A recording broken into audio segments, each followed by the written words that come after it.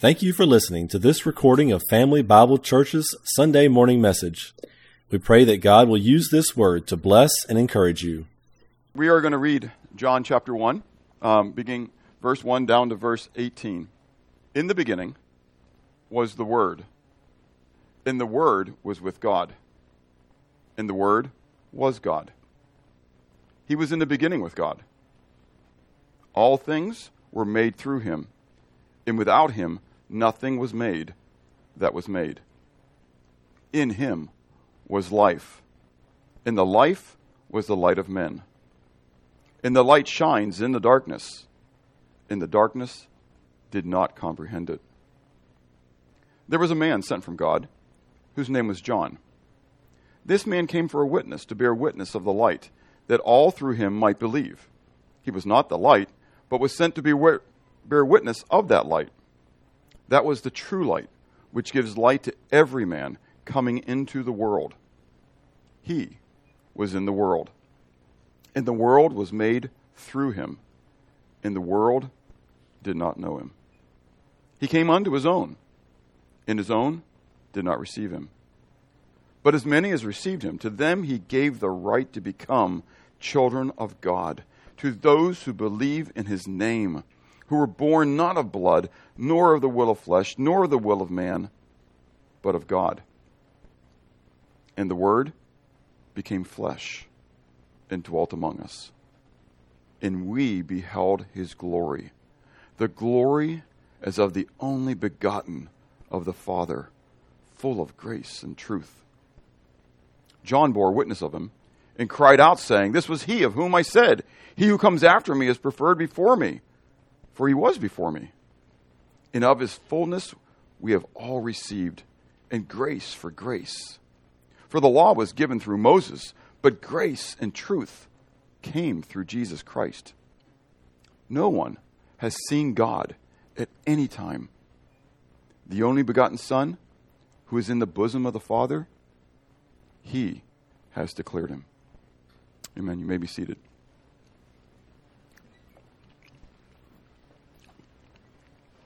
Last week, Chuck presented an overview of the gospel according to John. And he stated as such because there are, again, these multiple gospel accounts, but John's account is different.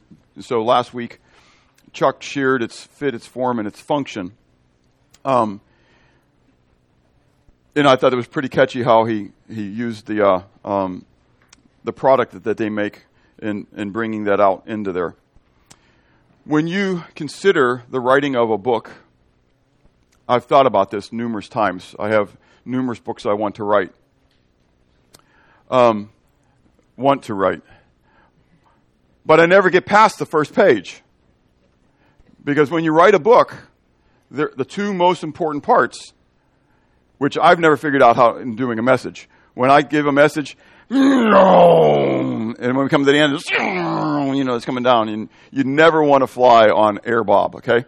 And so, but it's just, I'm business, man. Jumping in. Marcia always says, would you please welcome the people? Say hi, how are you? It's like, this is business, man. Just jump into the good stuff. Why am I going to waste my time with the fluffy welcomes? Anyways, but when you write a book, you've got to be able to introduce your subject in a catchy manner that's going to grab the attention of the people, that they read this and they say, what? I want to read the rest of this. I want to hear what is being said here. John does exactly that. Now, what's exciting about John is that you got to understand, in my mind, who John is. Chuck didn't bring a lot of this part of it out, and so I want to just kind of highlight this real fast, but I got a lot to share, so I got to fly through this.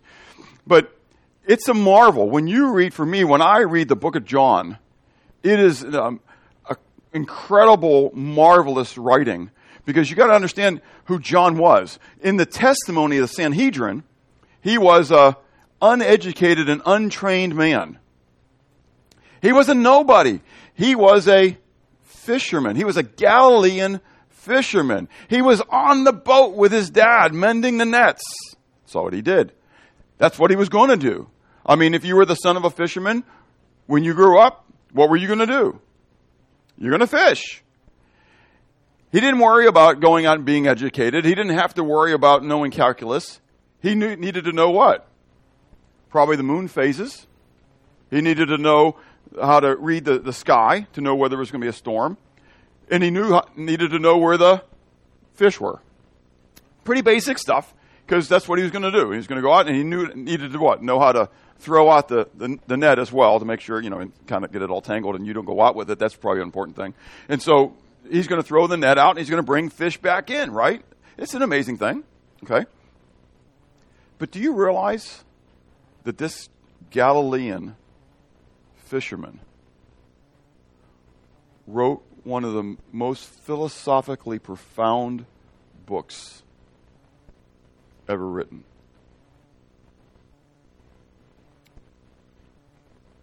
And that's because he didn't write it. Now, you're wondering where am I going with this, right? But we know from 2 Timothy chapter 3, verse 16, that all Scripture is what? God breathed. That anustos, that God breathed it. And that holy men wrote as they were moved by the Holy Spirit. And so, though we call this the gospel according to John, and God used the man John the fisherman, as I read it, it just gives greater and greater testimony and wonder to this whole concept of the inspiration, the God breathing of the Scriptures. Because God took this Galilean fisherman, whose language was what? Hebrew, Aramaic, potentially, because that was the common language back then. Jesus came and spoke Hebrew to Paul when he was on the way to Damascus. So, Hebrew and Aramaic. But this book was written in Greek. John lived in Israel most of his life. But when the dispersion happened, when the persecutions happened, years after Jesus' death, John wound up moving to the city of Ephesus. And it's actually from the city of Ephesus that this book is written. And so God moved John into a location where he would become better in his usage of the common language of the world, not the common language of Galilee. Because his message wasn't going to be just for the Galileans. His message wasn't going to be just for the Jews, but his message was going to be for the whole world. And in this beginning part, the prologue, as Chuck put out in the outline last week, in this introduction, if you would, that John presents, he presents some pretty deep, profound Jewish and Greek thought processes. That for those who were Jews and those who were of that Gnostic background, as Chuck pointed out last week, and we can talk about that at some other time, but I don't want to get into Gnosticism today, that terms are being used that'll prick their conscience, pique their interest, and communicate the deity of Christ in a pretty straight and marvelous way.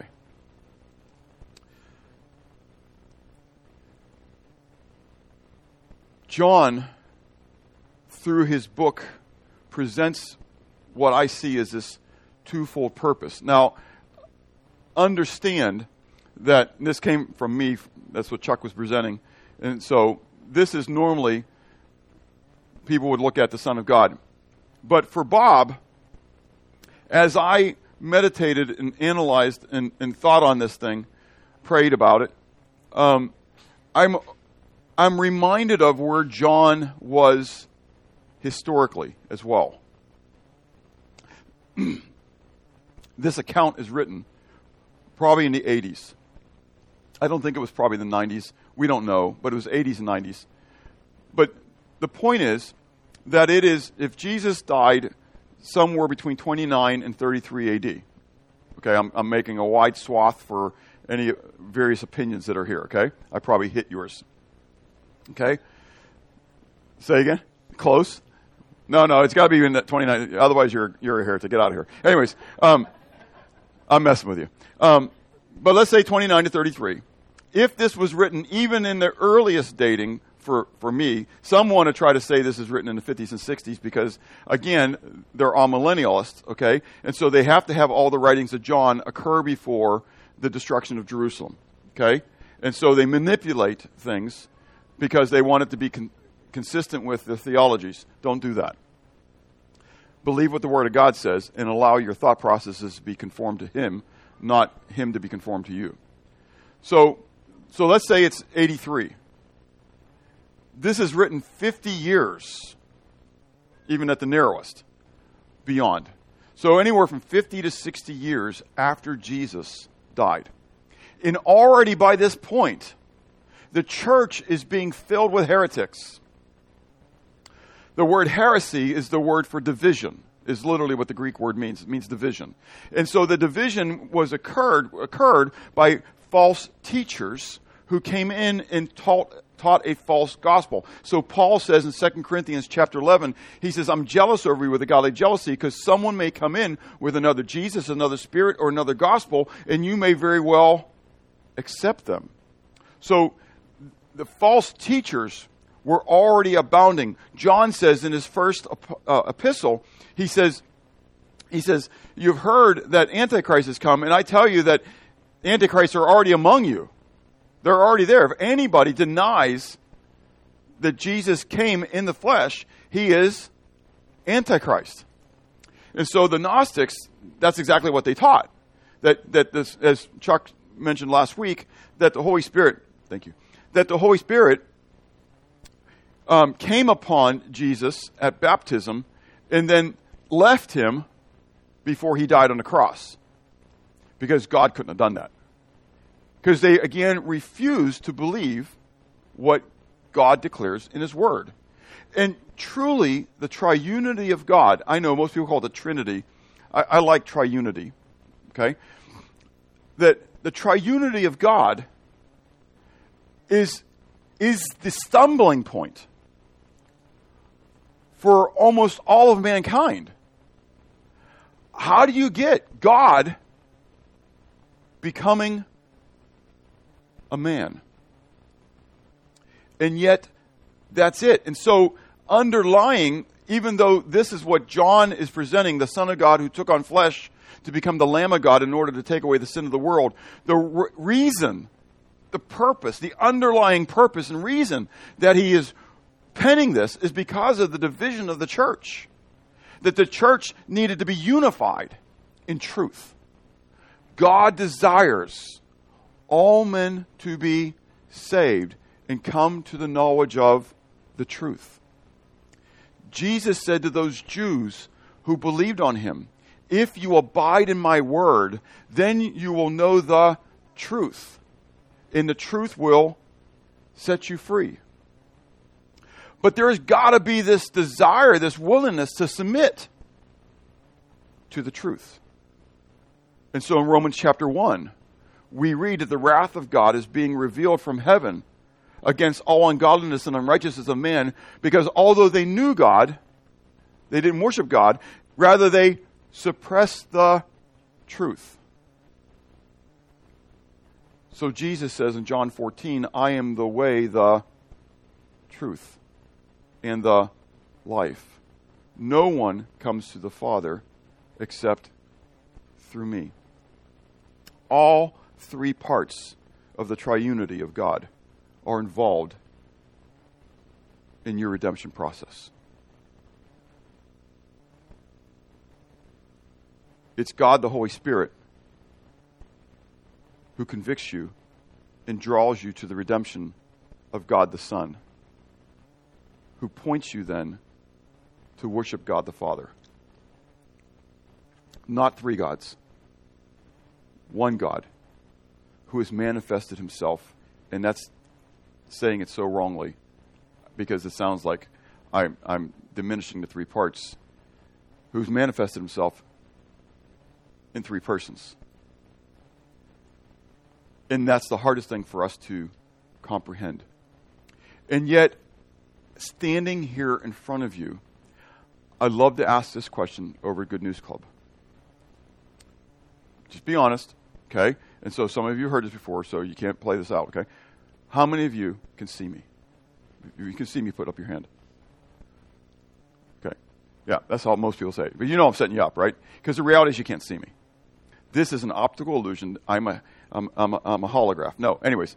So, zoom in on me. Yeah. Look in my eyes. I am not what you see. This is only the tent that I am living in. I am part and parcel. If you step on my foot, I'm going to say, ouch, get off my foot, because I will feel it. And yet, you can't kill me.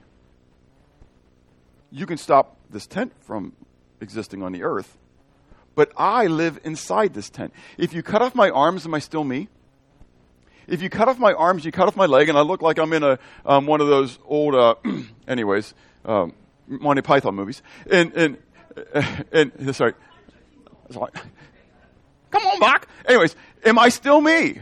I'm still me. If you cut off my arms, you cut off my legs, and you burn me in a fire so that I've lost all my beard and mustache and everything else, and I don't look like this at all, am I still me? I am still me. So I'm at least two parts, aren't I? I have an outer part and I have an inner part. And you realize that my inner part is divided into two as well? Because really, that's my soul we're talking about. You're talking about my personality. You're talking about what I talk to you. But there's a spirit that's within me as well. In Hebrews chapter 4, it tells us that the Word of God is living and powerful and sharper than a two-edged sword and is able to divide asunder even between the soul and the spirit. And so, in me, looking at me, do you understand? You see three parts. There is a triunity, if you would, of Bob. A body that relates to the earth, a soul that relates to people, and a spirit that relates to God. I can't comprehend that. How can I ever comprehend that in the bigger concept of God? And yet it is true. And that's what John is about to present in such a marvelous way. So, I'm excited. Let's get to it, as Chuck ended last week. So as we go into John chapter 1, again, I've got a lot of slides, and I'm excited because they forgot to turn the clocks forward. So I, at this point, have an hour and a half to preach. So, Mark's moving. So I've got a lot, okay? So hang on tight. We're going to fly through this. And so in the beginning, it's the beginning, right, is the identification of who the Word is. Because we're going to be introduced here to this, the Word.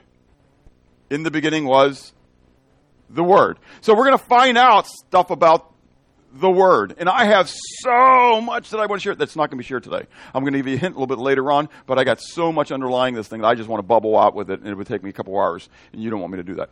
So, but in the beginning was the Word. Now, right off the bat, you need to understand that John is smacking the Jewish mind. He begins his book with the same beginning of the beginnings.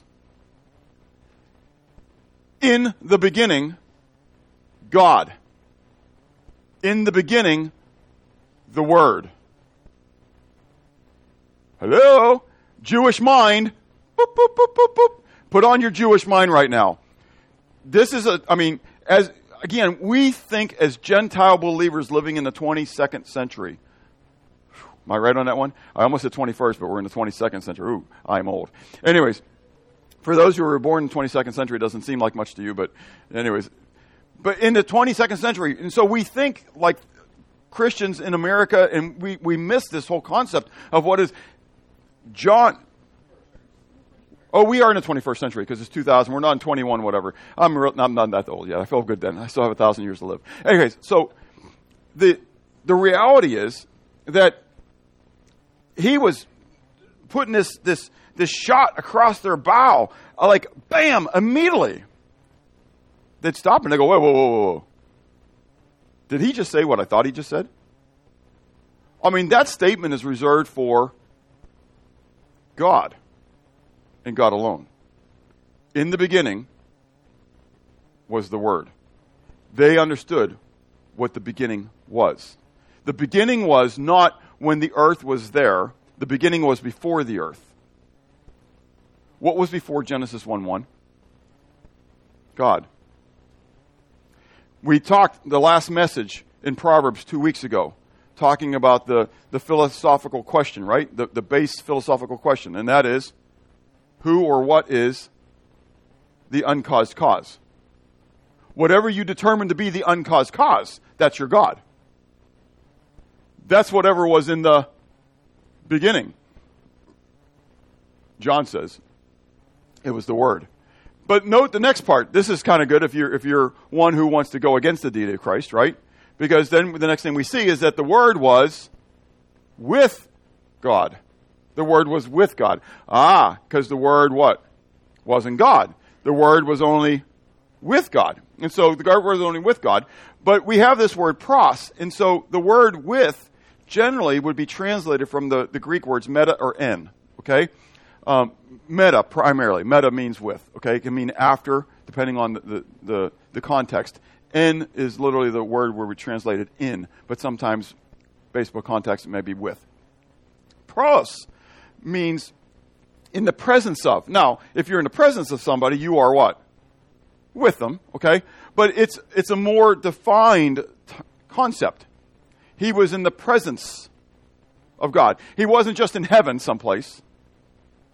He was right there, okay? So think of Revelation when from the midst of the throne proceeded the Lamb.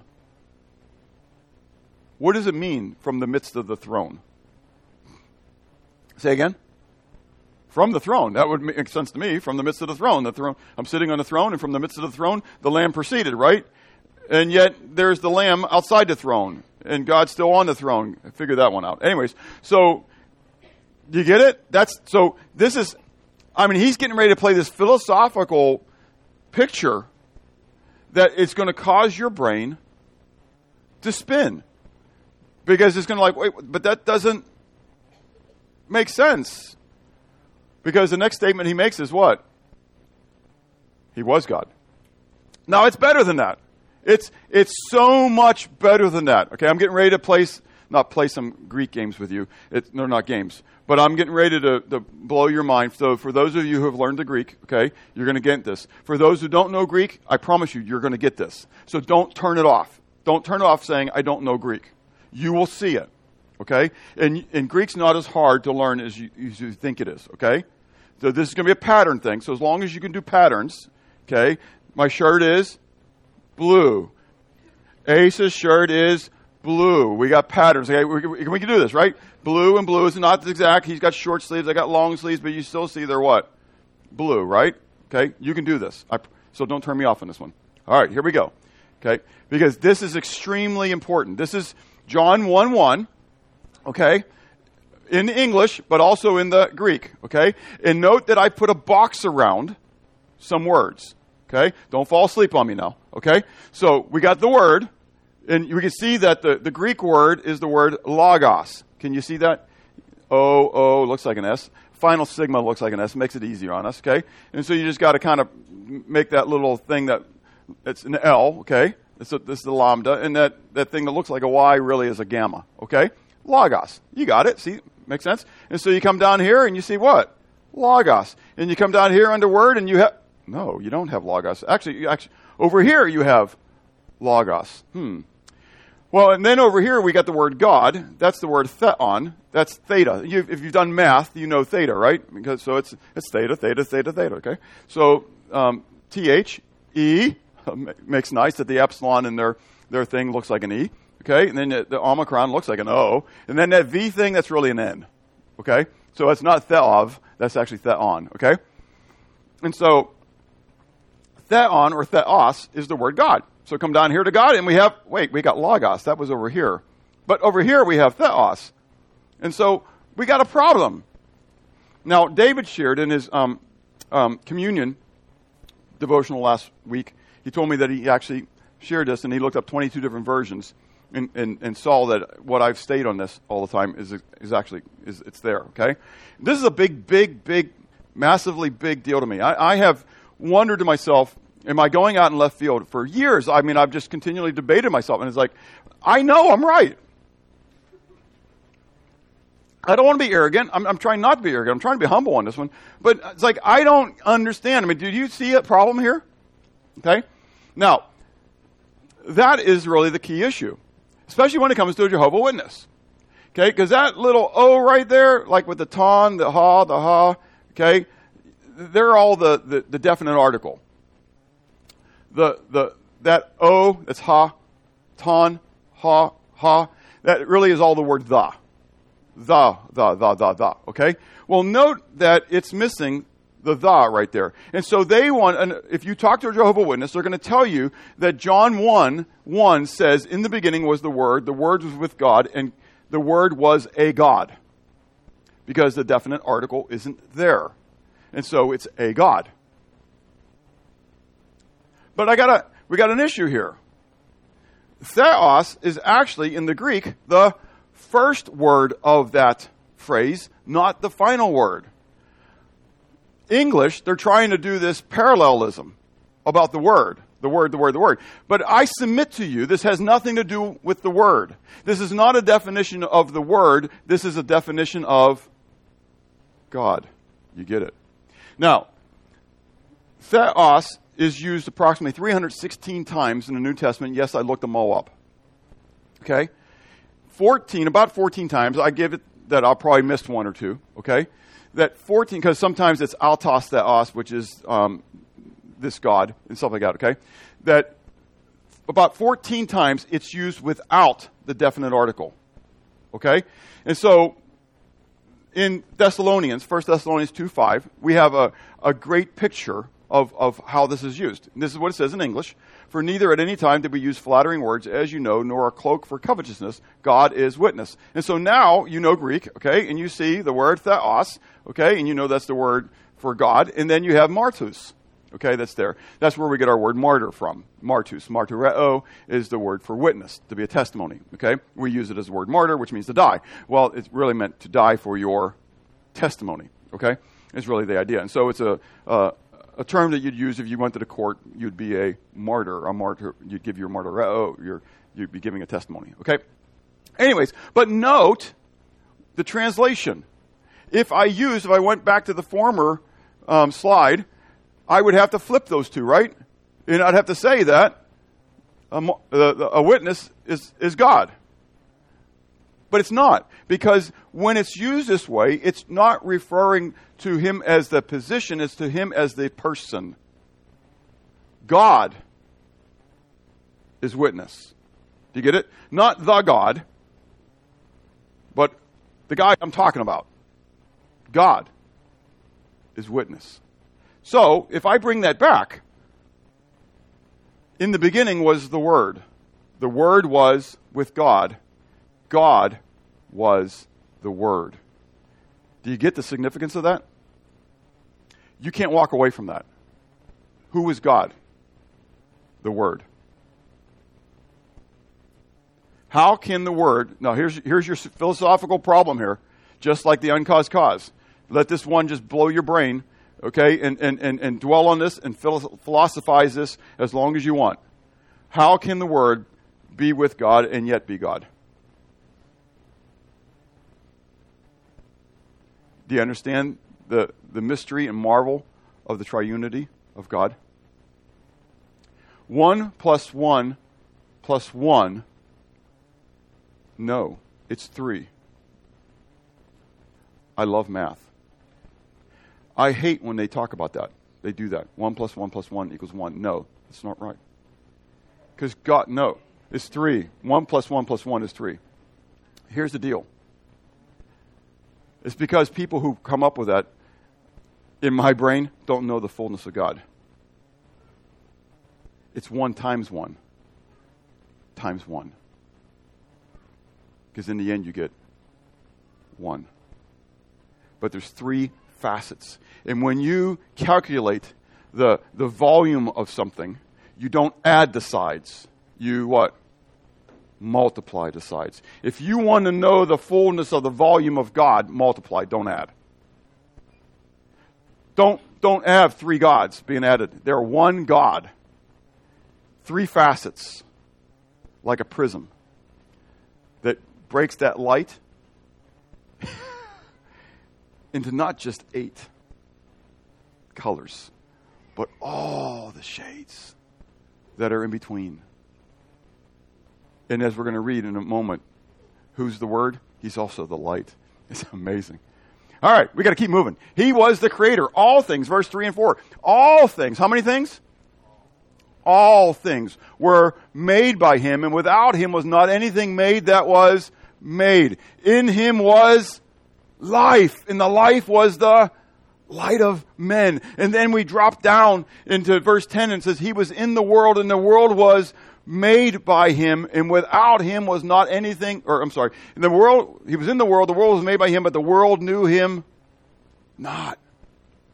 So, very clearly, John is stating that the Word is the one who what?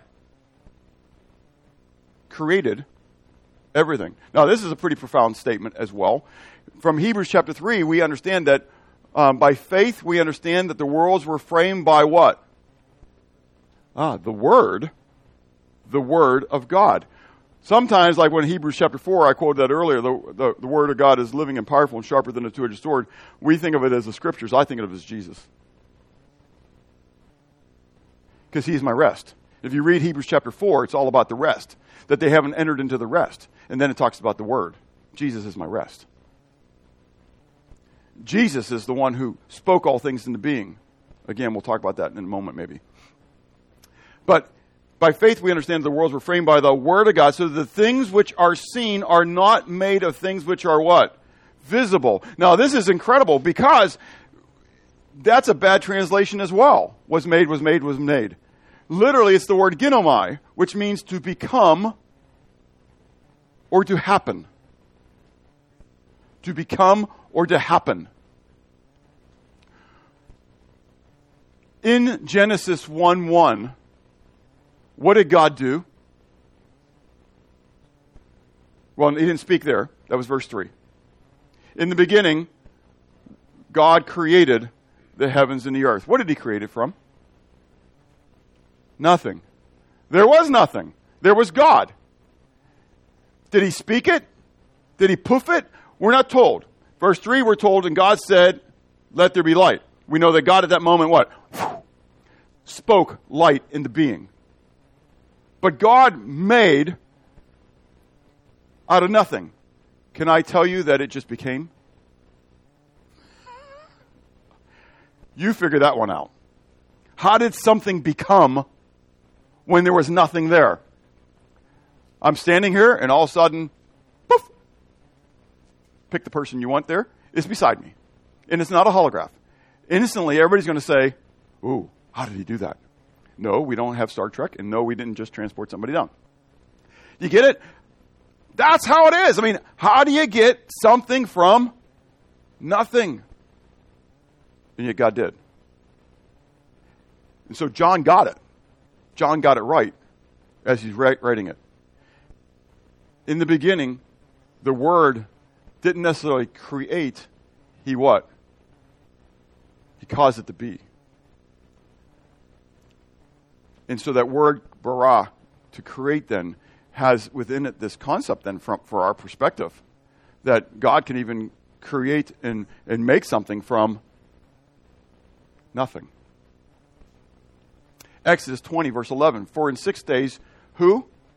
When it says capital L, capital O, capital R, capital D, what is that? It's Yahweh. Right? So For in 6 days Yahweh made the heavens and the earth, the sea, and all that is in them, and rested. So who was the creator according to the law? Yahweh. Who did we just read made all things? The Word. Who must the Word also be? Yahweh. We already decided He's God. And we know that Yahweh is God, so therefore Jesus must be Yahweh. Isaiah 45, verse 18, for thus says Yahweh, who created the heavens, who is God, if you had any questions about then who he is, right? Who formed the earth and made it, who established it and who did not create it in vain, who formed it to be inhabited. I am Yahweh in what? There is no other. I don't have time to go to Isaiah 43, verse 10 and 11. I am anyway. But anyways, where it says, you are my witnesses, saith Yahweh. You are my witnesses, where Jehovah's Witnesses get their name from. That I alone am God. Before me there was no God formed, neither shall there be any after me. He's God alone. And he's the creator. Yahweh is the creator of the heavens and the earth. And so think about this whole process. And yet Yahweh created all things by the Word. That triunity is just a marvelous mystery. And then in him was what? Life. He is the creator, and in him is life. Now this is the part where I can't really tell you. I've got it an hour to 2 hours of just, I want to share with you my thought processes, and I can't go there. But I'll give you a nickel version, hopefully. Isaiah 42, verse 5. Thus says God, the Lord. Now, note I have in here, El Yahweh. Thus says the God, Yahweh. This isn't just as Yahweh Elohim or Yahweh Adonai. Thus says the God is the definition. Yahweh. Who created the heavens, who stretched them out, who spread forth the earth, that which comes from it, who gives breath, neshama, to the people on it, and spirit, ruach, to those who walk on it. Again, I don't have time for all this. But here, in just a nutshell, okay, 5 nickel version. You can talk to me later about this. In the Hebrew mind, is understanding, we would say that life is in the what? Blood. That's okay. You're on there. So that's what Leviticus says. Life is in the blood. But the Hebrew mind, they also understand that life is in the breath.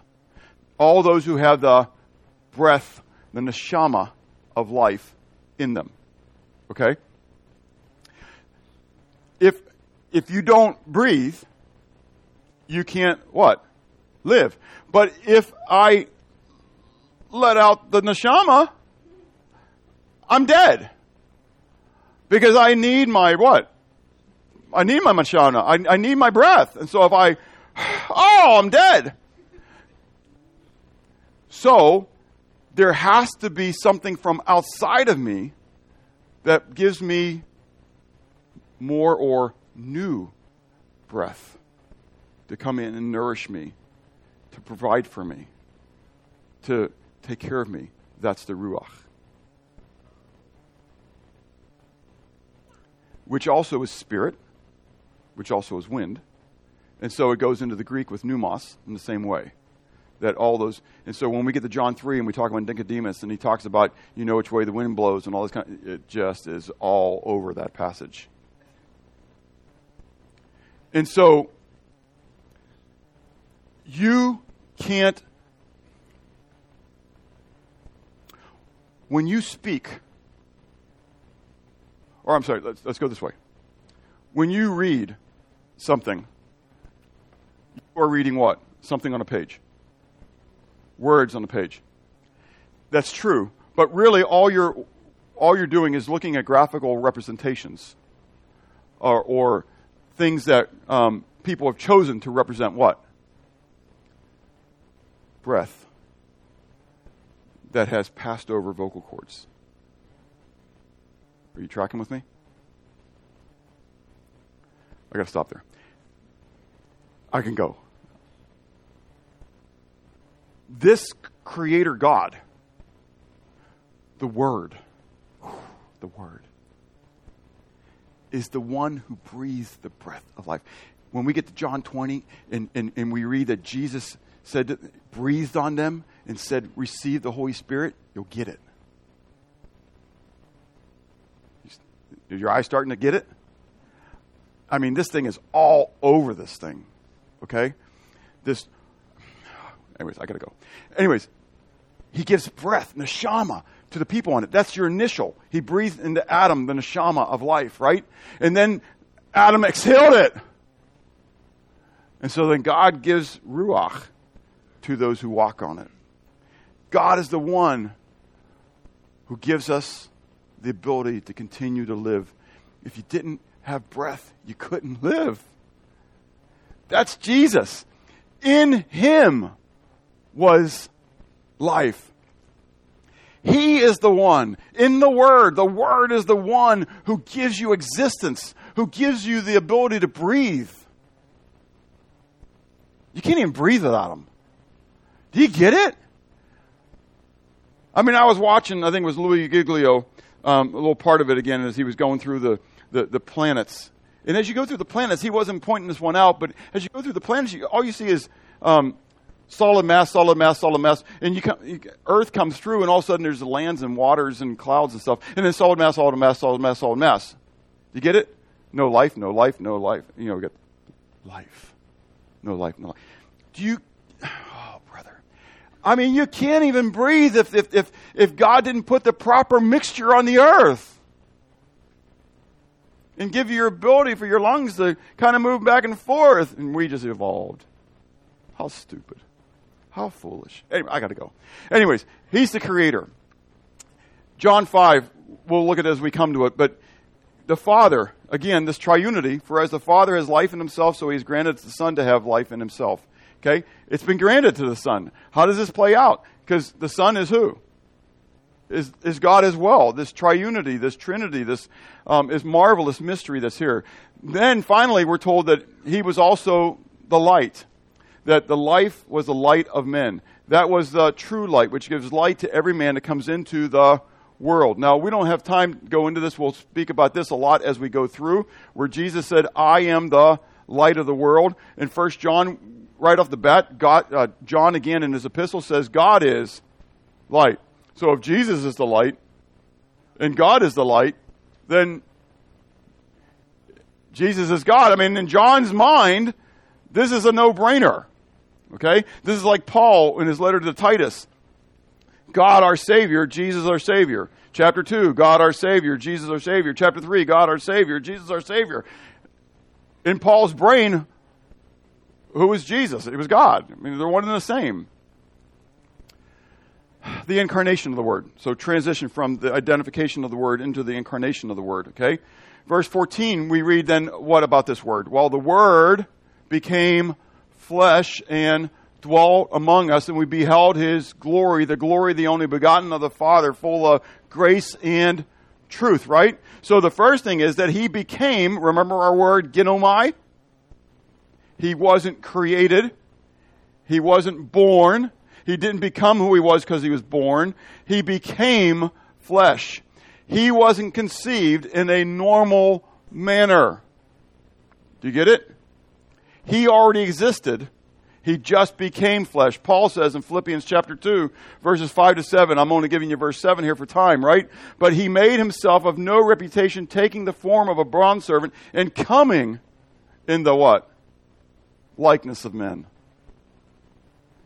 Colossians, we read that he was the icon of God. So there are different words in the Greek for a form. Well, the icon is the statue that someone would create. And when you create that icon, what do I know about it? It's hollow, so it doesn't blow up in the kiln, right? And so in that hollow part, in the false religions, they would take their different herbs and different things, and they would stuff them up inside this, okay? And so like the gods and goddesses of fertility, they would put am I using the word right, aphrodisiacs? Inside there, okay? And so you would take that, and that would encourage okay, you get it, okay? So Paul, in his letter to the Colossians, says that Jesus is the icon of God, and in him was stuffed the fullness of God bodily. Does that blow your brain? The fullness. How much? What does that mean to you? It didn't mean just a part of it. It means the fullness to me.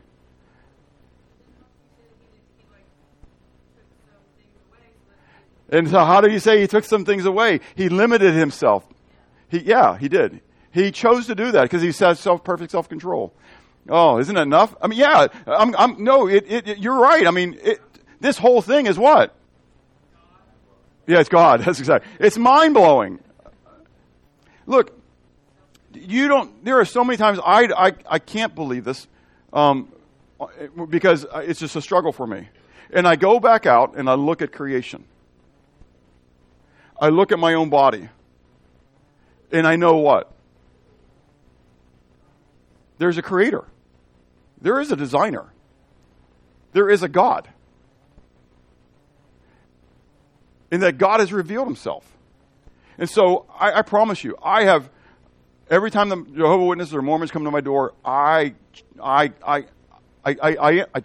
check myself out again. Because I want to believe the truth. I don't want to believe a lie. And if I'm teaching you all, I'm going to give an account for everything I'm teaching you. I believe that, okay? And so I'm willing to change. So I believe that Jesus died on a Thursday. That was a big deal. Because I grew up believing that Jesus died on what? Because that's what I was taught. He died on Friday. It was Good Friday. I mean, you had a Holy Communion happen on Thursday. I mean, this is how it plays out, And so for me to do that, for me to get baptized, I was rebaptized. I was an Anabaptist. Anyways, I was rebaptized. That was a big deal. Because I was baptized as a baby. I became a child of God at baptism as a baby. No, I didn't. And I had to walk away from all that. So this is a big deal. So the Trinity, the triunity of God, the deity of Christ is on the table for me. I hope that doesn't shake you a little bit. It's on the table. Because if it's not truth, get rid of it. But you know what? I can't. It is all over. So for me to deny it is to deny the Creator, which I cannot do. He took the form of a bondservant. He came in the likeness of men. But this is the part that really is fun. And you don't see it in English. The Word became flesh and he dwelt among us. No. The word skenos, skenao, is the verb form of skenos, which is the word tabernacle or tent. He tented among us. On your sermon note sheets, I don't have time to get into it, but I put your other words there that are normally used, like menos and what's the other word in Greek? Kata oikos. And so oikos again is house. Kata is according to. So it's it's like being housed here. So it's a permanent dwelling place. Meno is to remain. And so he tented among us is what it is. And so we see in Revelation 21 a perfect picture of this. So think Zechariah. We're going to look at Zechariah in a moment, but a different portion of it. But if you can go back and remember the messages from the book of Zechariah, when we were way back in the beginning, when Yahweh says that I will come and I will dwell in their midst, right? And we see this again in Isaiah chapter 48. But anyways, Revelation 21 verse 3, and I heard a loud voice from heaven saying, behold, the tabernacle, skenos, of God is with men, and he will dwell, skeno, and he will tabernacle with them, and they shall be his people. God himself will be what? With them, and be their God. Because Jesus was the Word who became flesh and tabernacled. And he's going to come back and tabernacle again. It's just a tent. It's just a tent. No man has seen God at any time. We're going to talk about this in a moment, but I got to talk about what he revealed first. He revealed the glory of the only begotten, okay? And so you can see the passages there where the only begotten is talked about, okay? But it goes back into Genesis 22 with Abraham, with Isaac. But again, we see it in Zechariah 12, at the end of Zechariah's prophecies, when he's talking about the return of Yahweh. This is Yahweh speaking. And I will pour on the house of David, on the inhabitants of Jerusalem, the spirit of grace and supplication, and they will look on me whom they pierced. Who was pierced? Jesus. Yes, they will mourn for him as one mourns for his only son, and grieve for him as one grieves for a firstborn. He is the only begotten. People want to debate how this plays out in the eternity of God. That's like talking about how many angels can dance on the head of a pin. I haven't got a clue. Do I look like God? I was made in the image and likeness. I'm a spirit being, but no, I promise you, if I look like God, you don't, right? So, because we don't look the same. We're all individuals, okay? So, but the reality is, I'm not God. I haven't got a clue how God became, because he didn't. He always was. And I haven't got a clue then within that Godhead thing, and I don't mean that disrespectfully. I really don't mean to, because I can't comprehend it. How they determined the hierarchy of who was the Father, who was the Son, and who was the Holy Spirit. That hasn't been revealed to us. Do you get it? And I've learned to be okay with that. There's just some things that I'll never know. Because God hasn't chosen to what? Tell them to me. Hasn't chosen to reveal them. But what he has chosen to reveal belong to us. And to whom much is given, much is required. Don't you love this? He exegeted. You say, that's a big word now. Oh no, it's a Greek word brought into English. He exegeted the Father. This is a beautiful word. He has declared him. No, it's even beyond that. He exegeted him to give a detailed understanding, to explain or interpret. No man has seen God at any time. So how do you deal with that? How can you even tell me what he's like? Because no one's what? No one's seen him. Can you tell me anybody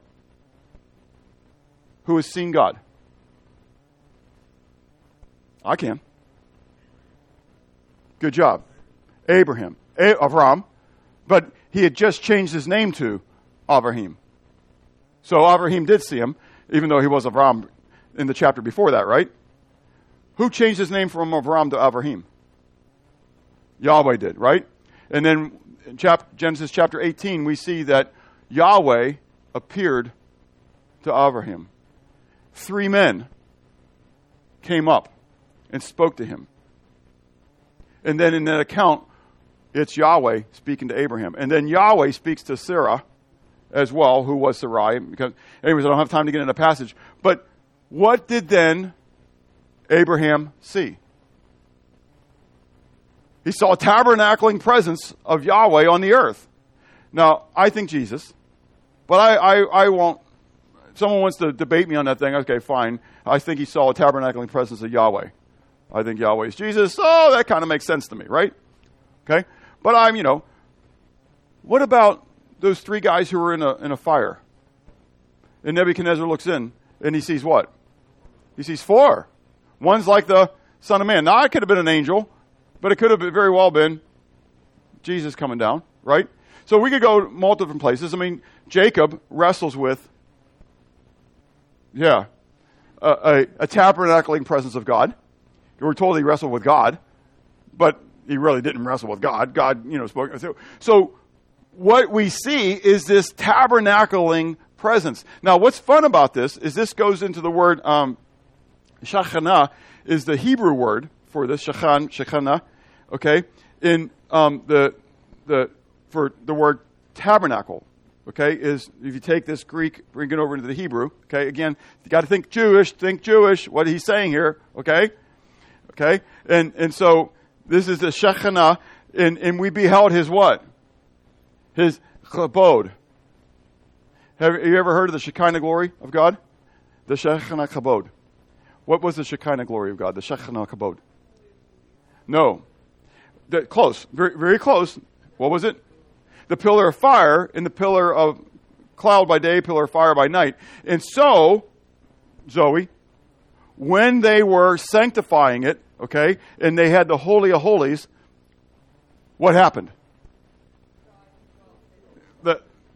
Came in and filled it. That's exactly right. And everybody had to get out because, oh man, the fullness of God was indwelling that tabernacle fully. And nothing else could be there. Isn't that kind of cool stuff? I mean, when you start thinking of all this imagery and bring just mind-boggling and blowing stuff going on here. Okay, anyways, he exegeted the Father. So if you want to know what the Father looks like, if he was on the earth, just join Philip. Lord, show us the Father, and it will suffice us. Philip, have I been so long with you and you haven't recognized me?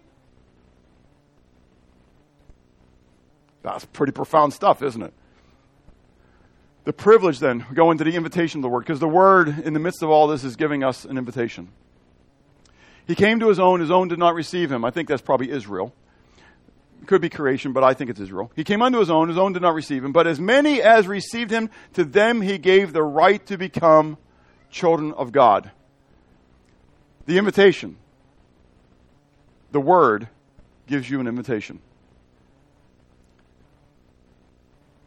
And that is to believe or not to believe, to receive or reject. To as many as receive him, to many as will believe in who he is, he gives them the authority, the right, the privilege to be called the children or sons of God. And if you weren't in Sunday school, you missed it, because we went through that in such great detail from Galatians. The Spirit whereby we can call him Abba. What a tremendous privilege we have. But it comes by following the path which he states. And that path is to those who believe in his name. Jesus said, I am the way, the truth, and the life. No man comes into the Father except by me. There is no other means of salvation. I don't care how good you are. Your good works will never outweigh your bad works. I don't care if you grew up in a Baptist church. I don't care if you went down an aisle. I don't care whether you said 5 Our Fathers and 2 Hail Marys or you said a sinner's prayer. The prayer doesn't save you. I think there's a whole lot of people going to hell because of a sinner's prayer. I state your name. Do solemnly swear that you're a sinner and that you can't save yourself. Now, if you didn't mean it, if you're looking for fire insurance, you can blew it. I'm just telling you. Clearly, God's Word says in 1 John, again, John, here we go again, right? Okay? He says that God is light, in him is no darkness at all. If you say you have fellowship with him and you walk in darkness, you lie and you do not the truth. I didn't say it, he did. In chapter 2, he says that those who claim to be his, who say they know him, ought to walk even as he walked. And if you're not doing that, you're a liar. He said that, I didn't. If you're only punching your ticket, going to church or watching a video on YouTube, then you're not his. And the sad thing is, the day will declare it. One day, everyone will go before the judgment seat of God. Small and great. No difference. And you'll be judged according to what's in the book of works that you have done. And in them, every single individual is condemned. But only those whose names are written in the Lamb's book of life, those who received his name, believed in his name, will enter into the presence of God.